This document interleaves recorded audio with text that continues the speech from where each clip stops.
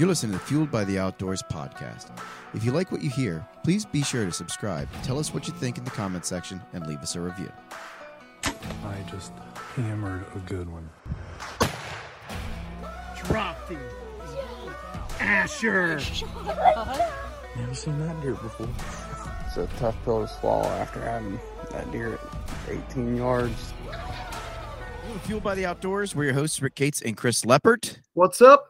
And tonight, we get to do something that we have not ever got to do. I get to break down a buck hunt. Yeah. that I killed for once. So, last time we left you guys, we were talking about handling meat and the best ways to do that. And at the end of the podcast, I said, if you see a picture of deer the next week, that means that I had killed a deer. So I am officially, my buck tag is officially punched in Ohio. So that means the two people on this podcast have punched their buck tags. Woo-hoo. The one person who is our kickstand has not punched his buck tag in Ohio yet. So he was out, all day today? Yeah, I think so. He probably got down and charged his phone.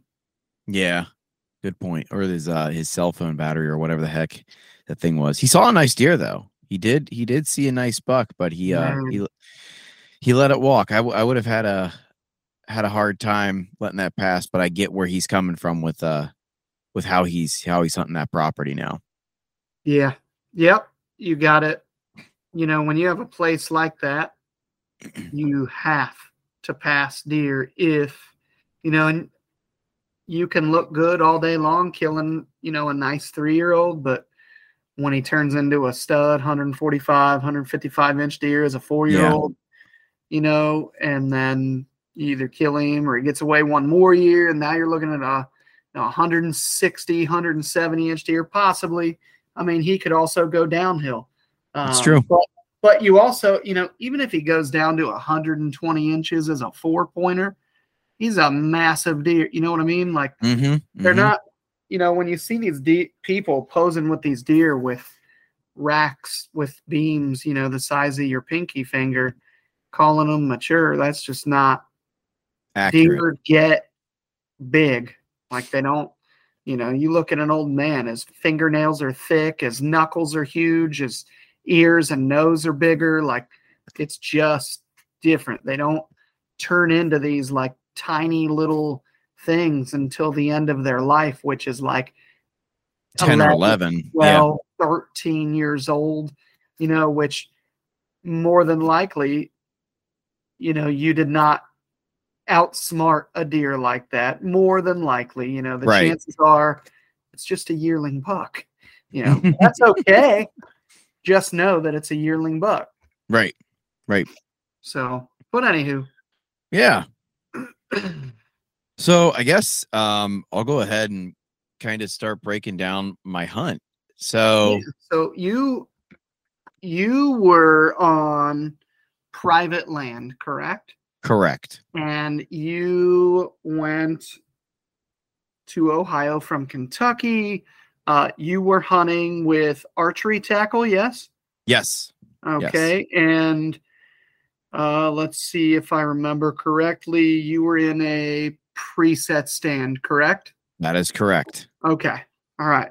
I'm gonna leave it from there and let you take the reins and go ahead. Okay. So the property that I am hunting in this area is it butts up near some public. I've been hunting this property. What is it? This is 2022. I have probably been hunting this property for almost a decade at this point. My dad and my uncle have been hunting this property for over 2 decades. They would hunt in some other areas of Ohio. They switched to this area. Lucky enough, one day they drove by the front of this person's house and they took time to stop, knock on the door, and the woman came out and they asked, and she goes, "Oh yeah, sure. Don't worry about it. We let people hunt here. Just make sure that we, know you're coming in and when you're coming in. So they've had a very good established relationship with this family.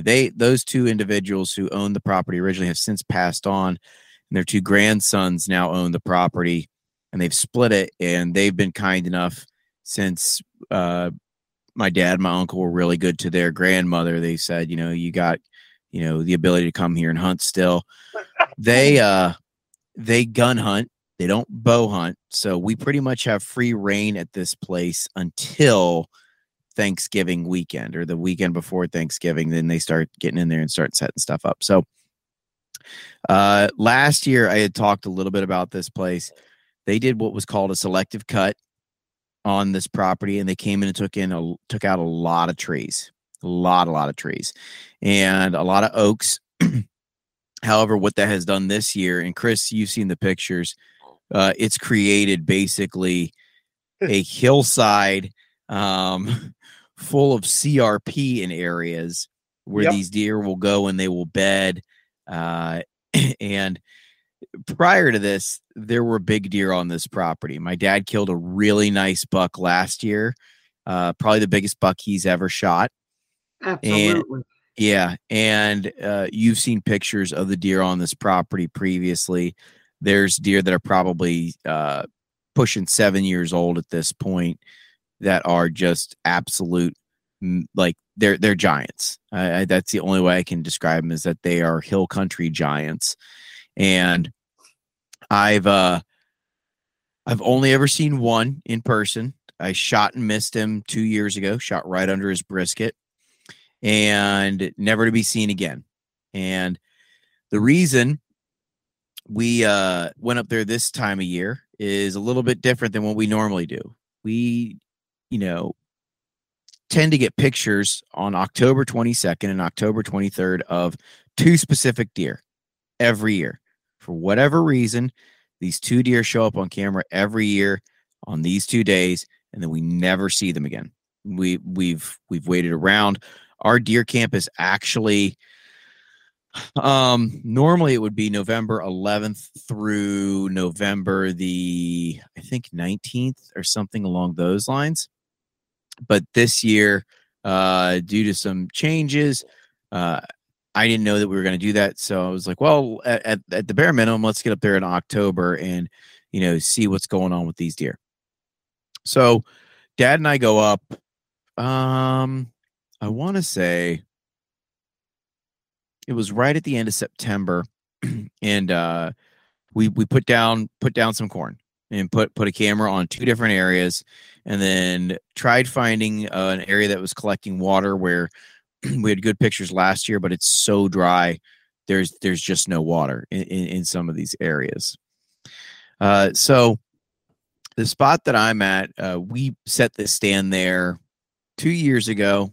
It was a different set stand, but we had to move it because they cut down the tree that the stand was in. So we moved it 2/3 of the way up a hill, and my dad sits at the very top of the hill in a blind or in a climber typically. So we set the stand, we set a bag of corn, we throw a camera on it, and don't go back in there. We did not try to stay out of there as much as possible.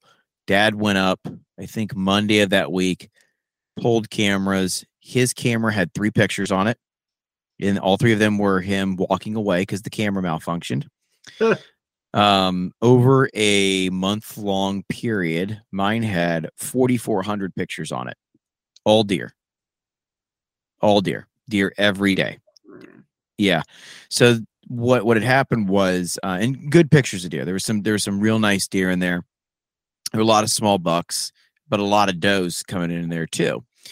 And what had happened is, after they cleared out the area of food, they kept coming in to check to see if there was still food there, but it was under an overhanging branch. So the deer opened up a scrape, and there's a licking branch there.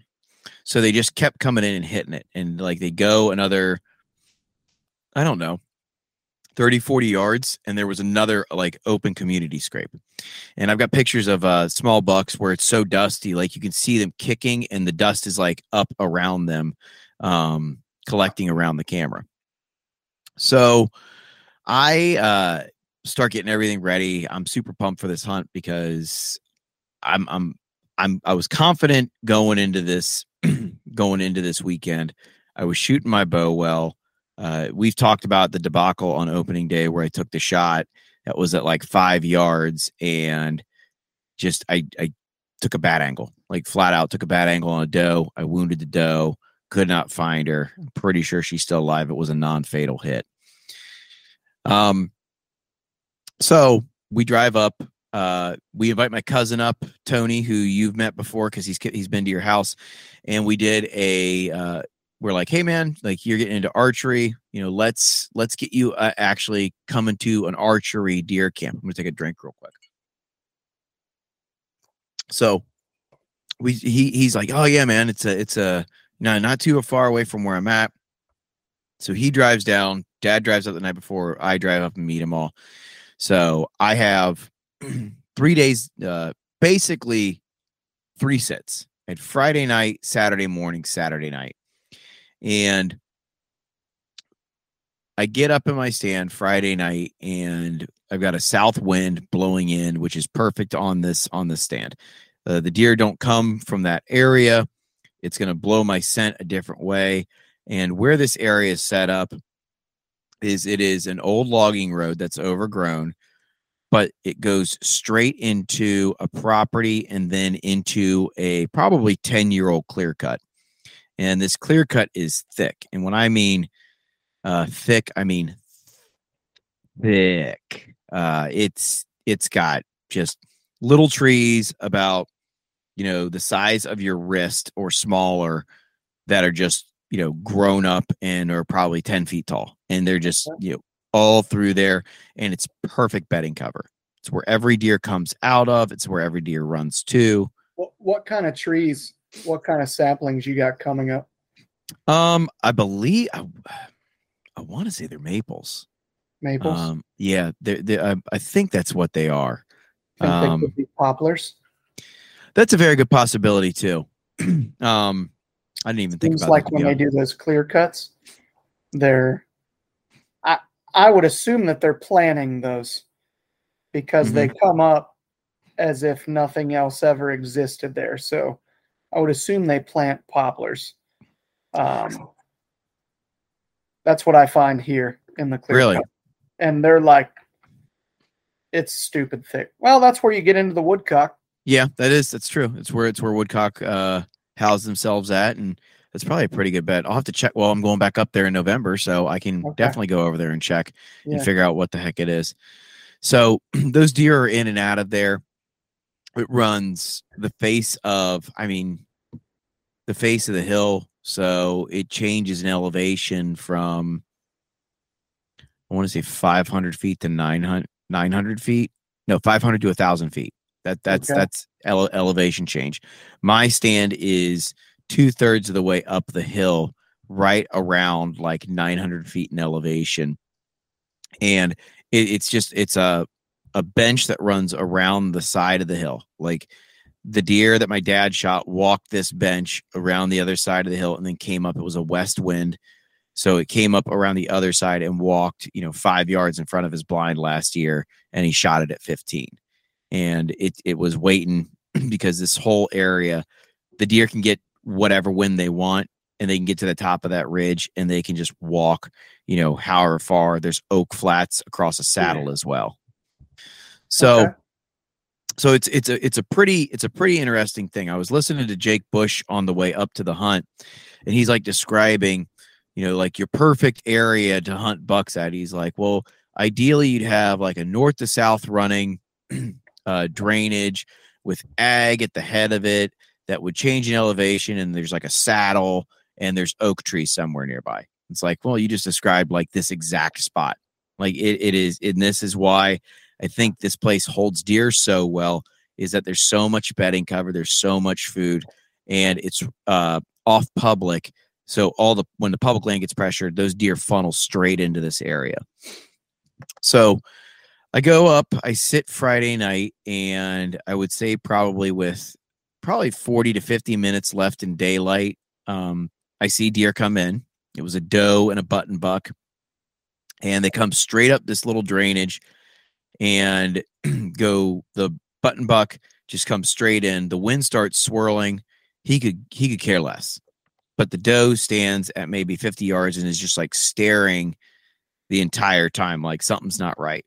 So she doesn't ever like blow or stomp or anything. She just kind of walks off, comes back, bounds off, comes back, and eventually the button buck gets bored with the area and just heads out. So at this point, I'm 10 minutes away from the end of shooting light. I wait till they get out of there. I get them out of my stand and I head back. We eat dinner. We talk about everybody's hunts. Dad had a small buck up by him. Tony didn't see anything, but it was really his first time being in the area. And we kind of just said to him, like, look, here's some areas to go scout and look at. There's oak trees near here. You're probably going to see something. He didn't see anything. So Saturday morning rolls around and I get up, get in my stand. It's probably an hour before daylight, sitting there. This is for Tyler Sparks. There was a meteor shower. If you're out of your bed early enough, you can watch that kind of stuff. The Orion's belt meteor shower. It was kind of neat. All the barred owls are calling back and forth to each other. Oh man. Yeah. And this is one of those areas where there's so many hills, like you can hear them echoing and calling back and forth off of each other. And I mean, you're talking, you're talking like 20 owls. Like they're like talking back and forth. It's insane. It's a really cool experience. Dreamy. Yep. So as I'm walking in, don't hear anything. I get up in my stand. I'm sitting there, and all of a sudden, like you hear like that unmistakable like, and it's like you hear stuff, and it almost sounded like chasing. But I'm like, man, it seems like it's too early for this. But it goes on for like 30 minutes. Like I'm hearing this noise back and forth. So I'm waiting. It gets to be daylight. Watch the sun come up. 9 o'clock rolls around. I'm still not seeing anything. And I was like, well, I'm gonna give this till like 10 o'clock. If I don't see anything, I'm gonna sneak out of here, and I'm just gonna roll the dice and get in here a little bit earlier in the evening. Well, as that happens, 9:30, here comes a doe walking through the area 30 yards in front of me. And as I thought about it, I'm like, well, I can buy another tag. Like if this doe comes in, I'm going to shoot her. Like I want to put a deer in the freezer. That is a big purpose of this hunt. It is an out-of-state hunt for me, technically, even though I've hunted there all my life. But being one of the dirty out-of-staters now, I do have to look at it as, if I have, dirty. Yeah. I've got to look at it as I do want to fill my freezer, and it's a lot easier to come home to a wife when you have meat in your cooler versus when you come back and she says, well, where's the deer at? It's like, well, I passed it. Why did you pass it? I don't have to have those questions if I have a deer with me.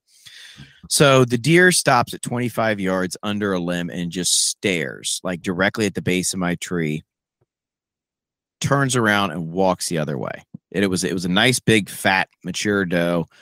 And, she just walks down. So it gets to be 10:30. I'm like, all right, I need to get down. I need to go back. My dad was leaving for the afternoon to go somewhere. And I wanted to make sure I was back at camp when my cousin got there. I get down, I walk, and I get literally to right at the opening where I walk back to my stand, and here stands that doe at 10 yards. She doesn't blow. She just bounds off and runs the other way. So I'm like, okay, she didn't blow. Maybe I'm okay here. So I get down. I start talking to my cousin about like kind of what's going on. We start planning for the evening hunt. And I basically said, like, I've got tonight to hunt because I've got Bengals tickets for the the following day. So I was nice enough to get him. Someone was nice enough to give them to me for free. And, first Bengals game since the, what was it? Preseason game, but also the playoff game. So yeah, I am 3-0 in Bengals games for the past 3 I've attended. So yeah, someone wants to give me season tickets. I'd be happy to go for it. But I get up in my stand early. Like I normally wait till like 3 o'clock to get in. I'm like, I think I need to be in here a little bit earlier. So I get in there at 2. And it warmed up a whole lot. I mean, it was pushing 70 degrees, if not 72, somewhere around there. And the wind had picked up again. And if you were in Ohio this past weekend, like you knew, like you were getting 20 to 25 mile an hour gusts.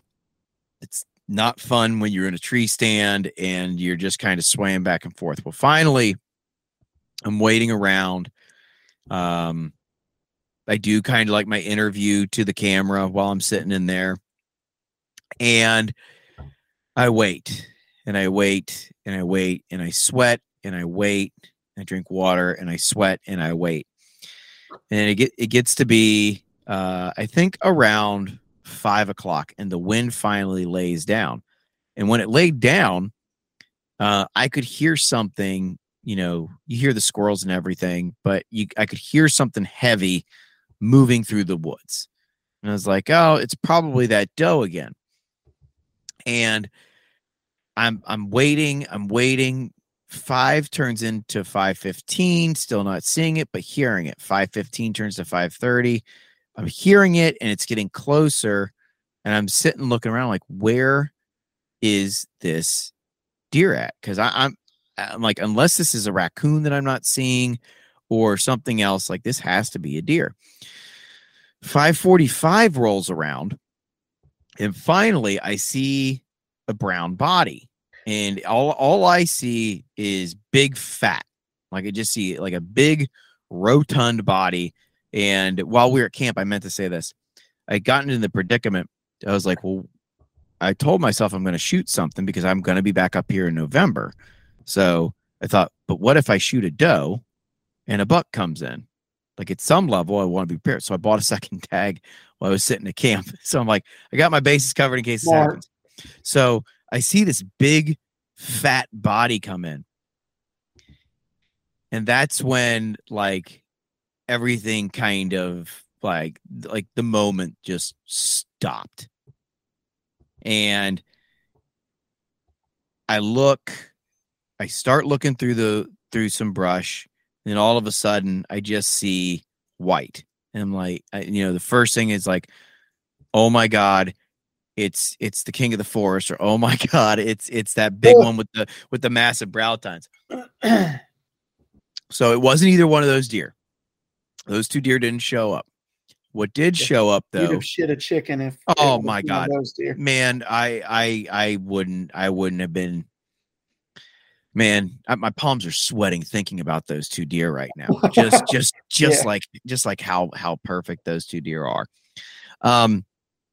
I see this big tub of a deer start walking through, and he starts working his way towards me, and I'm like, that's an 8-point. It's like I have a decent 8-point on camera. Like I think this is the deer.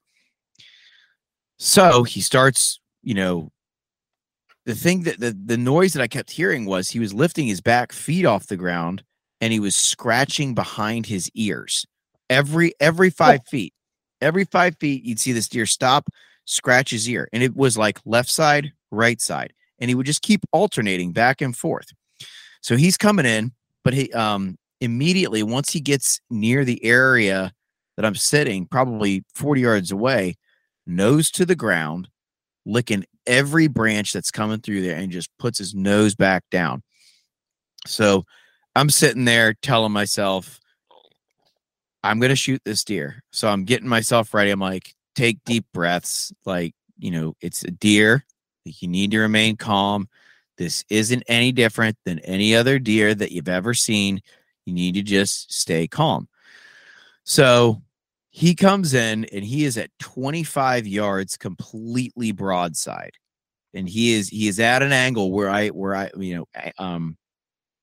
he is angling away. He's quartered away.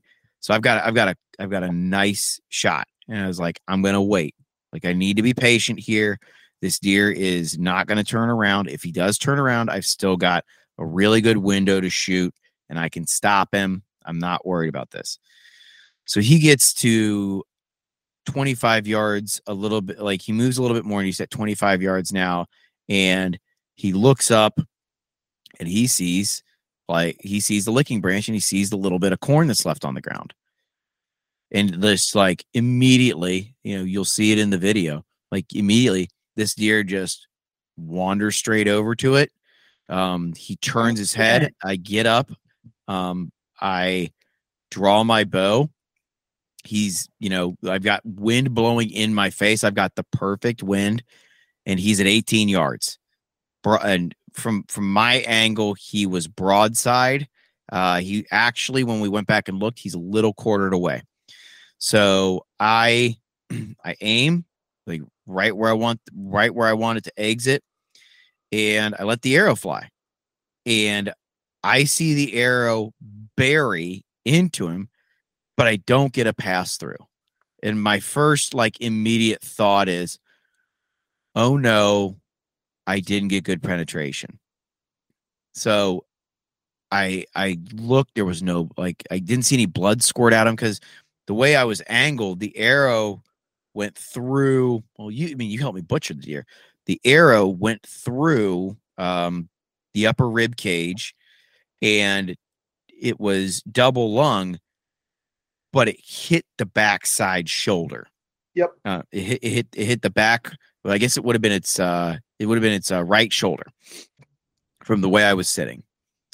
So I bury it in him, and he takes off like a bat out of hell and, like, bolts away.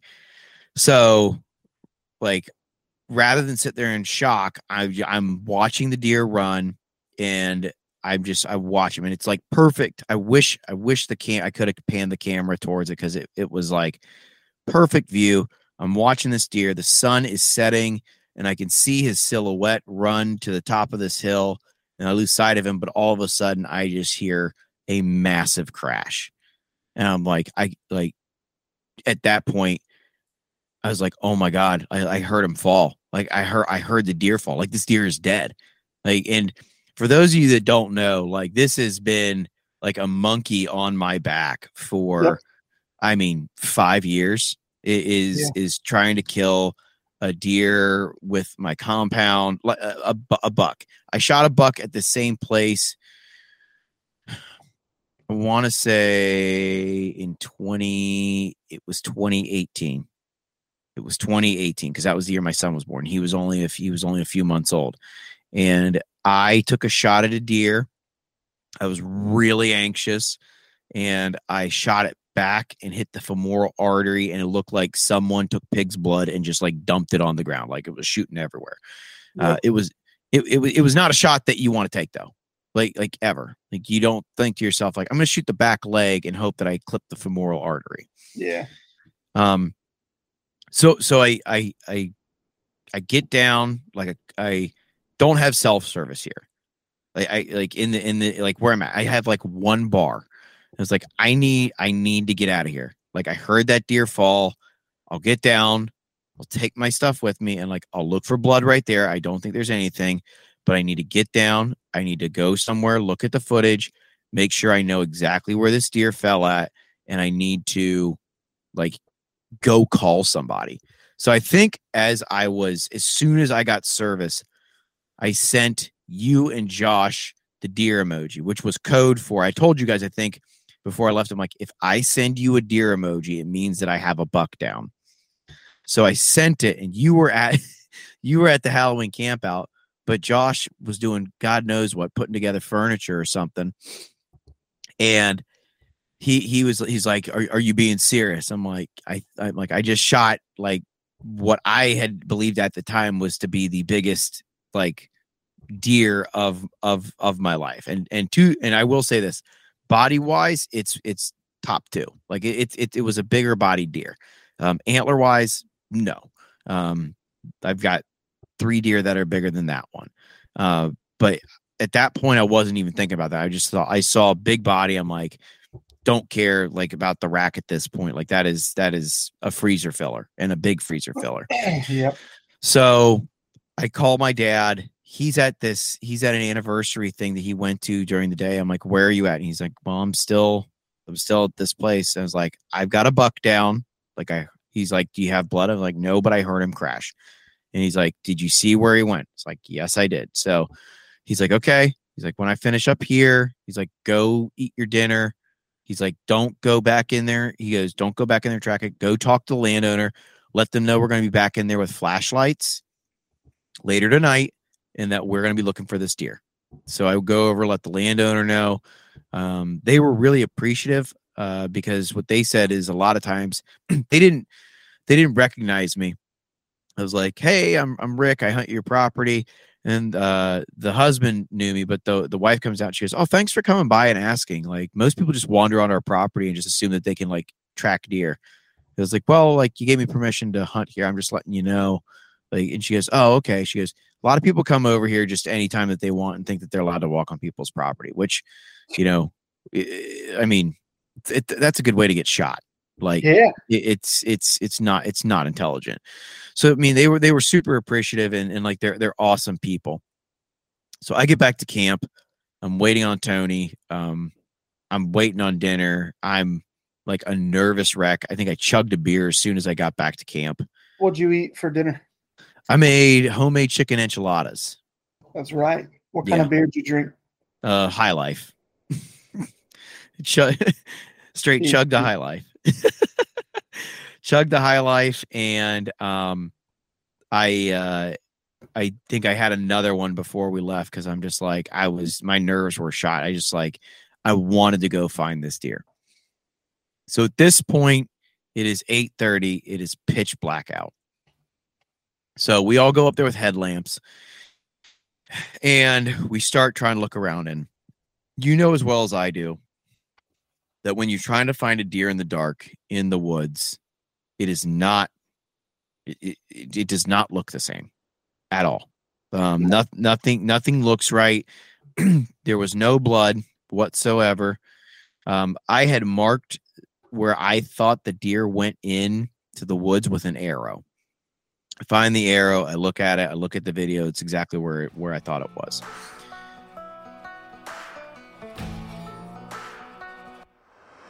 If you're looking for an affordable technical gear style clothing that performs well, that cuts weight from your clothing but not from your wallet, check out Huntworth. Whether you're hunting early season in Nebraska, mid-season in Ohio, or late season in Iowa, Huntworth has a system to keep you comfortable and focused on your hunt. With early season fast approaching, we highly recommend checking out the Durham lightweight hunting pants and the midweight Shelton hoodie. These items paired with an appropriate base layer will perform at a high level in multiple early season conditions when fishing and hunting.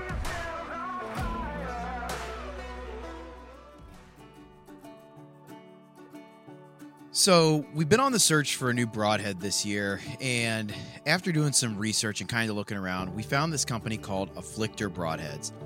We got our hands on some of the heads this summer to test out, and guys, I got to tell you, I believe that this head will be in our quiver this fall. Each and every broadhead is hand-assembled in their Texas facility by people who truly care about your experience. This year, I'll be shooting the K2 Mini and the K2 Hybrid. And I got to tell you, I'm absolutely loving them. They fly great, they're extremely durable, and the penetration is just deadly. I can't express it enough. I also love the practice pin feature these guys came out with. So far, I'm really, really impressed. To learn more for yourself, check them out at afflictorbroadheads.com. We searched for 2 hours. Up and down this hillside, up and down, could not find this deer. And at this point, like, I am sick to my stomach. I was like, I know I heard this deer fall. I know it's here. Like, this area, has like these little finger ridge systems where if a deer falls in one, they're not getting back out of it. Like they've cut trees and they've dumped them in there, and you don't know if it's 2 inches deep or 20 feet deep in some of these places. So we're looking. We get to a point, and it gets to be worrisome because I go back up to an area, and my dad goes, "I'm going to go down and I'm going to check over here." Well, then, like, we can't find my dad. So I'm yelling, like, this is like a 15-minute ordeal. So like panic is starting to set in because like my dad, like I don't want him to get hurt or anything. So I'm like yelling, like, "Dad, where you at? Dad, where you at?" And my cousin Tony's like, "Well, maybe he went back to the truck." And I was like, I just don't feel like that's something he would do. So I get halfway up the hill, my phone dings, and he says, "Back at the truck." His flashlight stopped working. It's like halfway down the hill. So he had to end up climbing down the hill to the main road and then walking the main road back to the truck. So we get back, we all pour a drink and are sitting around the fire. And at this point, like I am just, not happy. You've searched for deer and not found them, or have like had to let them lay. And it's like the most sickening feeling on the face of the earth. So I'm like, I'm going to have a couple drinks and I'm going to burn all this firewood. So we stayed, that was at 11. At 1 o'clock, I finally climbed into bed, and it was not a good night's sleep.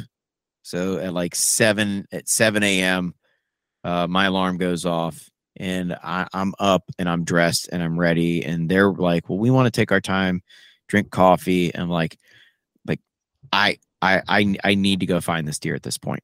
Like it's light out. It's light enough out. Like we need to go find this deer. So we go there and we climb back up the hill. When we climb back up the hill, Dad had said, he goes, "Do you think you can point me to it where if you're sitting in your stand?" Like, yeah, like I can, in my mind's eye, I know exactly where this deer ran. So I get in my stand and I look, and everything's lit up now. I can see exactly. So he goes to where the arrow is, and I said, "Just start walking." And he gets to a point where I couldn't see him. I said, "Okay." I said, "The deer was even with me." Now, mind you, I am 30 feet off the ground. When I say the deer was even with me, there's only one ridge where that would have happened. I said, "Walk until you are even with me." He goes, "Go ahead and get down on your stand," because there's only one spot this thing could be at. I get 10 feet into the woods, and he goes, "Found it." And he was 10 yards from it the night before. Like literally 10 yards from it. And he was looking to the right instead of the left. Oh. And it was in some thick stuff. Walk up, and here lays this, nice, probably what we say 2-year-old buck. Mm-hmm. 2-year-old buck. And it was just like the biggest relief in my life. Absolutely. No arrow in it. That was surprising, because when it ran off, like we figured, like, we looked at the wound channel on it, and I'm like, I didn't get a pass through, so this arrow should still be in this deer. The arrow wasn't in it. So we're doing everything, we're gutting it, and I was like, well, the broadhead still has to be in the deer here somewhere. So take my time getting it gutted. And then, as the adage goes, when the buck drops, the fun stops. This was not fun. This was, I think you said, I had said, like, nothing will tell you how out of shape you are, like dragging a deer out. And you said, "It's a dead body, Rick. It's going to be tough no matter what." Tell you how in shape you are. It doesn't matter who you are. It's a bitch to drag those things out. Oh my God, man. So we end up, me and Dad drag it finally downhill. Thank goodness. We had to drag it uphill to get it downhill, and weaving it in and out of trees. And this is very kind of rocky terrain. So like you're trying not to like break an ankle on your way down. Tony found the arrow about halfway between my stand and where the deer fell. And I had it buried. That deer's, the arrow was buried in that deer, I would say every bit except for maybe, 4 to 5 inches. So I had excellent penetration, and I know they're one of our sponsors, but I was using a K2 hybrid. I switched to that. I switched that this year, and when I tell you that the trauma that broadhead caused and how good of penetration that thing gave me, I don't know that I will shoot another broadhead other than that one for a very long time. Chris Creed said that he'd love to sell you a broadhead, but what if something's working for you, stay what's working for you. Yep. That's working for me, so I'm gonna stay with those. So we get it back. At this point, it's 9:30. I've got to be at a Bengals game at 1:00. You were kind enough to let me come to your house. We got it skinned out, quartered up, and put in your walk-in cooler. And I made it to the Bengals game. I made it to Covington, parked, sprinted through the drunks across the suspension bridge, and got in the stadium, got to my row right as soon as Joe Burrow hit the opening touchdown to Tyler Boyd. So, hell yeah. I mean, to say that I had one of there's like best days in your life, like when you get married, when your children are born. This was top 5, just overwhelming, like almost tearing up joy because of everything I've been through to try to fill this tag. Getting my bow right, practicing, being better at archery, because you helping me fix my shot, because I was not anchoring myself correctly. Being able to share it with my dad, which I think that's always such a cool thing to do. Like being able to share it with my dad and being able to share it with my cousin. This was his first time he ever got to track a deer. This is his first time he ever got to recover a deer. That's right. And first time he ever got to see someone gut a deer. So he got kind of like a course in like everything. He got to smell his first punctured stomach on accident. I told him, I was like, dude, if I get the stomach, like it's gonna smell. He's like, oh, it won't smell that bad. I was like, oh, just wait. Let me puke inside your nostrils. Let me see how you feel about it then. It's so awful. And like to be able to finally cut a deer up with you. Like that was something that we talked about consistently. It's like we haven't cut a deer up together. We got to cut the entire thing up together. We got to process the deer together. We got to debone everything on Tuesday night. My parents came over, and in your new meat hanger and your processing station in your garage, and like it was just like I could honestly say I've had things happen this week, like at work and stuff, that normally would just be like, what the is going on? Like what? Like I don't want to, and it's not even phasing me. Like it's not phasing me, and I can't wait to get out and hunt again, because now I can fill my buck tag in Kentucky, and I can hunt the whole season. I don't have to feel pressure. Yeah. I've got that done. This is the earliest I've ever killed a buck. I think we were talking about that today. October 22nd, 2022 will go down as a date in infamy for me, and it will be, the only bad part is that I got deer camp up there November the 18th, I think it is. It's somewhere around there. It's like the second week of Kentucky's gun season. Man. And a giant. Man, and you know what? That the cool part is I hope my dad gets the opportunity at one of those Giants now, like cool. because he can go sit that area, and he's we've scouted this area together, and this was a spot that I had originally picked, and we'd set the stand together, and he's like, I think this is a good area. He goes, I'm going to stay in my spot up there because that's where I feel like I'm most comfortable. Well, now if he's not seeing anything down there, it's like we know there's deer travel in this area, and like you can come down here, you can shoot a doe if you want one to fill the freezer or whatever you need to do.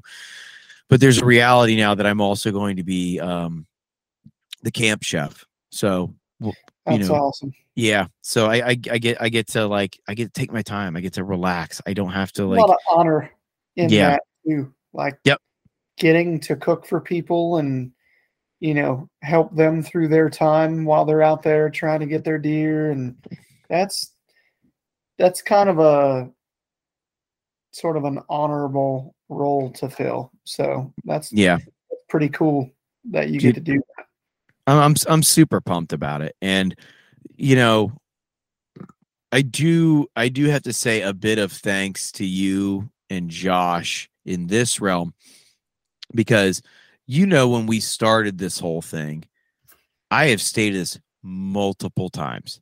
I do not like filming. I don't. Yeah. I don't like filming. It adds extra pressure. It adds extra ways of doing stuff. I think with the current setup that I've got, it works good for me because it is very low impact. And with the way that this preset stand is I can just attach the camera directly to the stand, and like as I'm sitting like by my knee, I can just reach up, turn it to where I need to move it, and then I just click it, and like that's it. And it's got such a wide angle in most of these places I hunt, it keeps it all in frame. And it's that type of filming and filming in general, like it helped in this situation because it reaffirmed for me like that I shot the deer well, that it ran off, I could see where it ran off, and I could hear it fall on the video. And like that was the big piece, is that like when someone that you're tracking with, and especially my dad, he's like, did you really hear it fall? I'm like, Dad, like I heard it. He's like, let me play you back the video, and I play it back, and he's like, oh, that's a dead deer. He thought that he's like, nice? Huh? Isn't that nice to be able to go back and listen and watch, and you're like, yeah, that deer's dead as shit. Yeah, like there was, and there's no doubt about it either. Like you could hear it, and when he looked at where I was at, he goes, "There's no way. I think I would have heard that deer crash." He's like, "That was 100. It's 150 yards away," and I was like, "But I was like hyper focused on it. Like there was no like not hearing this deer or like seeing where this deer ran to, at all." The interesting point, though, that my cousin brought up, he said, it's kind of like this weird backwards search and rescue. He's like, when you go into the woods for a search and rescue, you're hoping you find the person alive. He said, when you go in to track a deer, he's like, you're hoping you find him dead. And he's like, you want to find him quick and you want to find him dead. So it's this weird kind of backwards search and rescue in these situations. But, man, it's the filming aspect of it, was really great. Just everything. I mean, literally everything from the start of the season, and this was only my fourth sit of the season. Nice. Yeah. So I had only sat opening day because it was so dang hot in Kentucky. It's normally the only day that I hunt in September. And then I was in Colorado mid-September. We had a wedding on a muzzleloader weekend, and I'm not real happy about that still. And there's a reality that I couldn't get out because we had I had prior commitments, and it wasn't like vacation commitments. Like everything, the Colorado trip was a wedding as well. But I made the sits count. and we talk about this a whole heck of a lot, is that if you scout hard, you make things easier on yourself. And if you learn an area and you learn a property, you're going to learn how deer move. You're going to find it year to year, and you're going to know it a lot better. And that ultimately is, the biggest takeaway that I can have from this is, I've got a freezer full of meat now. That's Josh's, that I'm going to eat, and then I'm going to put my deer in it. I'm just,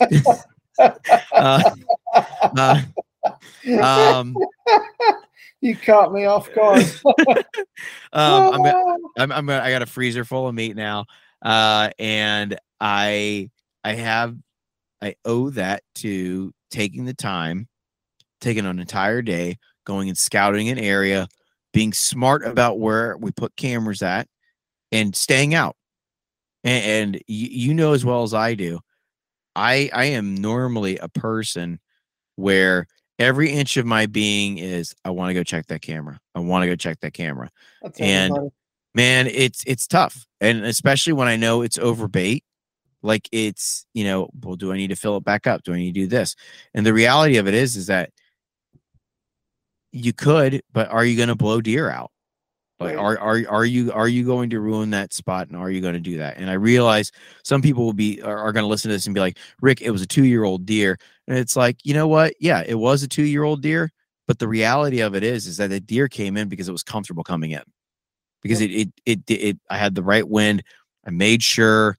That was the other piece. This is a tidbit. This is probably like a big piece of this is, I think about 3 days before, because we talked about using a mobile setup. If I wasn't going to use that preset stand, and I went and I looked at the historical wind on the days that deer showed up, that those deer would show up in there. And then I looked at the wind of that weekend, and that stand is set specifically for that wind. So I'm like I've got the best wind possible to sit there, and I can go in, I can make less noise. I'm just going to go in, I'm going to do it this way, and let the cards fall. And it worked. I can't say it's going to work every time, but it worked that time. And I had a plan, executed the plan, and I've got a dead deer, and I've got an Ohio buck tag punched. Congratulations. It's cool to watch because, kind of sticking by your side through all this monkey business. And when I say monkey business, I mean like having a monkey on your back. Mm-hmm. It can get tough. I know what that's like. You wound deer, or you have bow issues or whatever. I'm the king of that.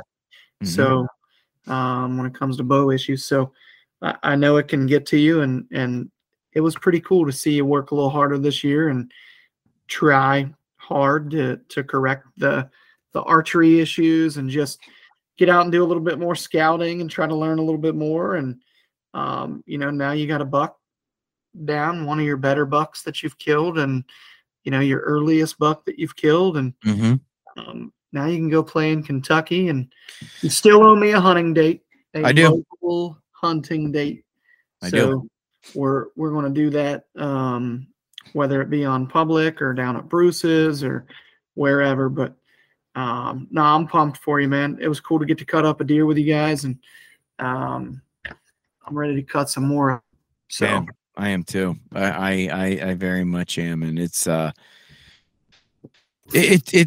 been awesome. Like I can't say it enough. And to anyone who's I can say this assuredly from both standpoints of dealing with this in my career with people, but also dealing with this in personal life with trying to overcome something. The only way that you're going to get over feeling nervous or anxious or worrisome about your stuff is constantly working on it. And if you're getting frustrated with it, take a second, remove yourself from it for a second, take a deep breath, and think about what's going on. Yep. Don't put like ultimate pressure of like, oh my gosh, I got to get this finished now, or oh my gosh, I got to get this done now, because you're rushing and then you're expecting an exchange to take place that's not going to take place. Yep. Like when you just slow down, take time, and understand the process, you're going to flourish a hell of a lot more, and every single time. I agree. Well, let's see. If I had a concluder to wrap this up, it would be, if you feel like you're struggling, work harder and educate yourself, because as you can see, and we're not here to say that we're professionals or the greatest deer hunters ever. Rick killed a 2-year-old deer that's a little over 100 inches, but that's better than the buck you killed last year, which was no buck, which was no buck, so, and the thing is you probably made the best shot you've ever made. Oh yeah. On that deer, which was a shot. Now, some people might not care. And there for a while, I really honestly didn't care, because I made a lot of really good shots. But after wounding a few deer on like chip shots, and I, looking back, it was the bow. It wasn't me. And I don't say that to shirk responsibility. I know what it was. No, your bow was screwed up. Now that I know, there for a while, I thought it was me, and I had a freaking complex from hell. So,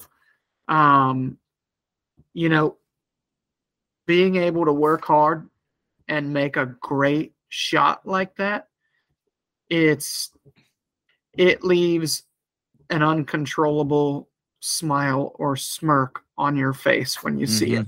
It's something that you think about. You think about how the deer ran off and then everything got quiet. You're at a crash and then nothing. And you just think, man, that was nice. Not only did I do well, but the animal had very little suffering.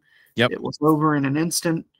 And, you gave it a quick, clean death. And now you're going to get to cook that thing up for your friends and family and all that. And it's just something that's really cool. So if you're having issues, do not blame anything for your issues. Just work harder. If you need to change something up, change it up. Yep. But work harder. Kind of like Cam Hanes says, nobody cares. Work harder. Yep.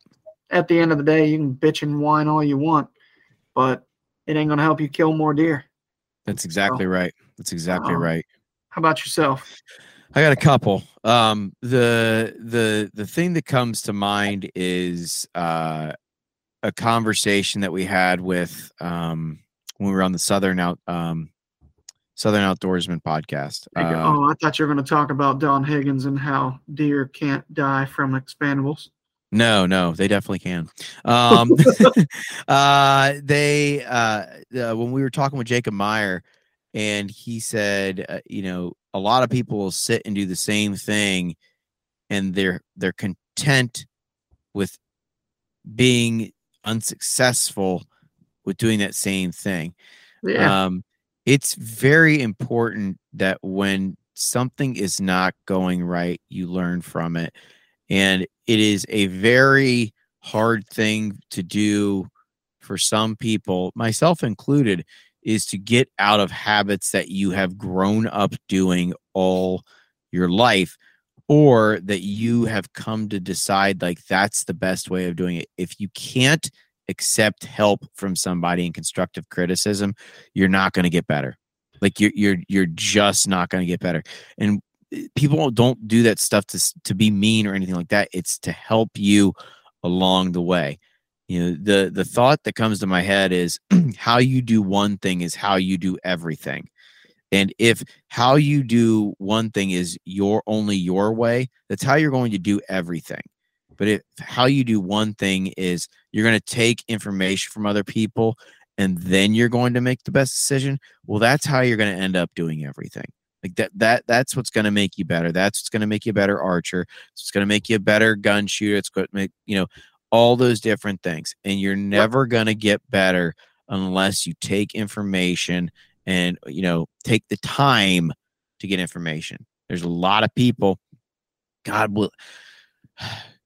So this deer I shot is below 120 inches.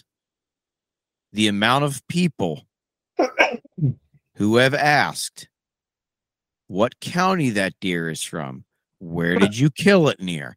It's like, guys, it's a big body deer. It's not a big deer, but the amount of people who are not willing to take the time to scout or learn for themselves tells you that you're doing something right when you are actively they're actively asking you those questions, because you're the one killing deer and they're not. And the reality of it is that you can help those people, and you know, give a man a fish, he'll eat for a day. Teach a man to fish, he eats for a lifetime. You know, tell them where to go to kill a deer, they might kill a deer.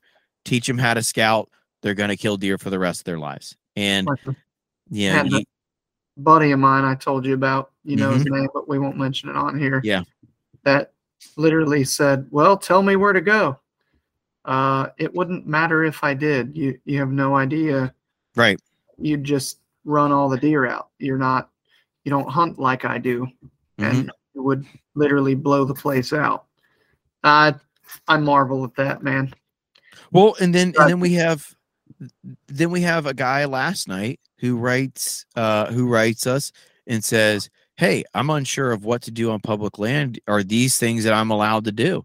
Right. And like asks questions that are healthy questions to ask. And it's like, yeah, man, like you're allowed to go do that. And he's like, sweet. So I can just go in and I can start scouting and looking for signs. Yeah, that's something you can do. He had a place picked out. He knew what he wanted to do. He just didn't understand the access part to it, but he asked an information seeking question that was healthy. It wasn't, tell me how you killed that deer. Yep. So, I agree. You know, the only other thing I got to say is if you have the ability to get somebody out in the woods and take them hunting and fishing, please do it.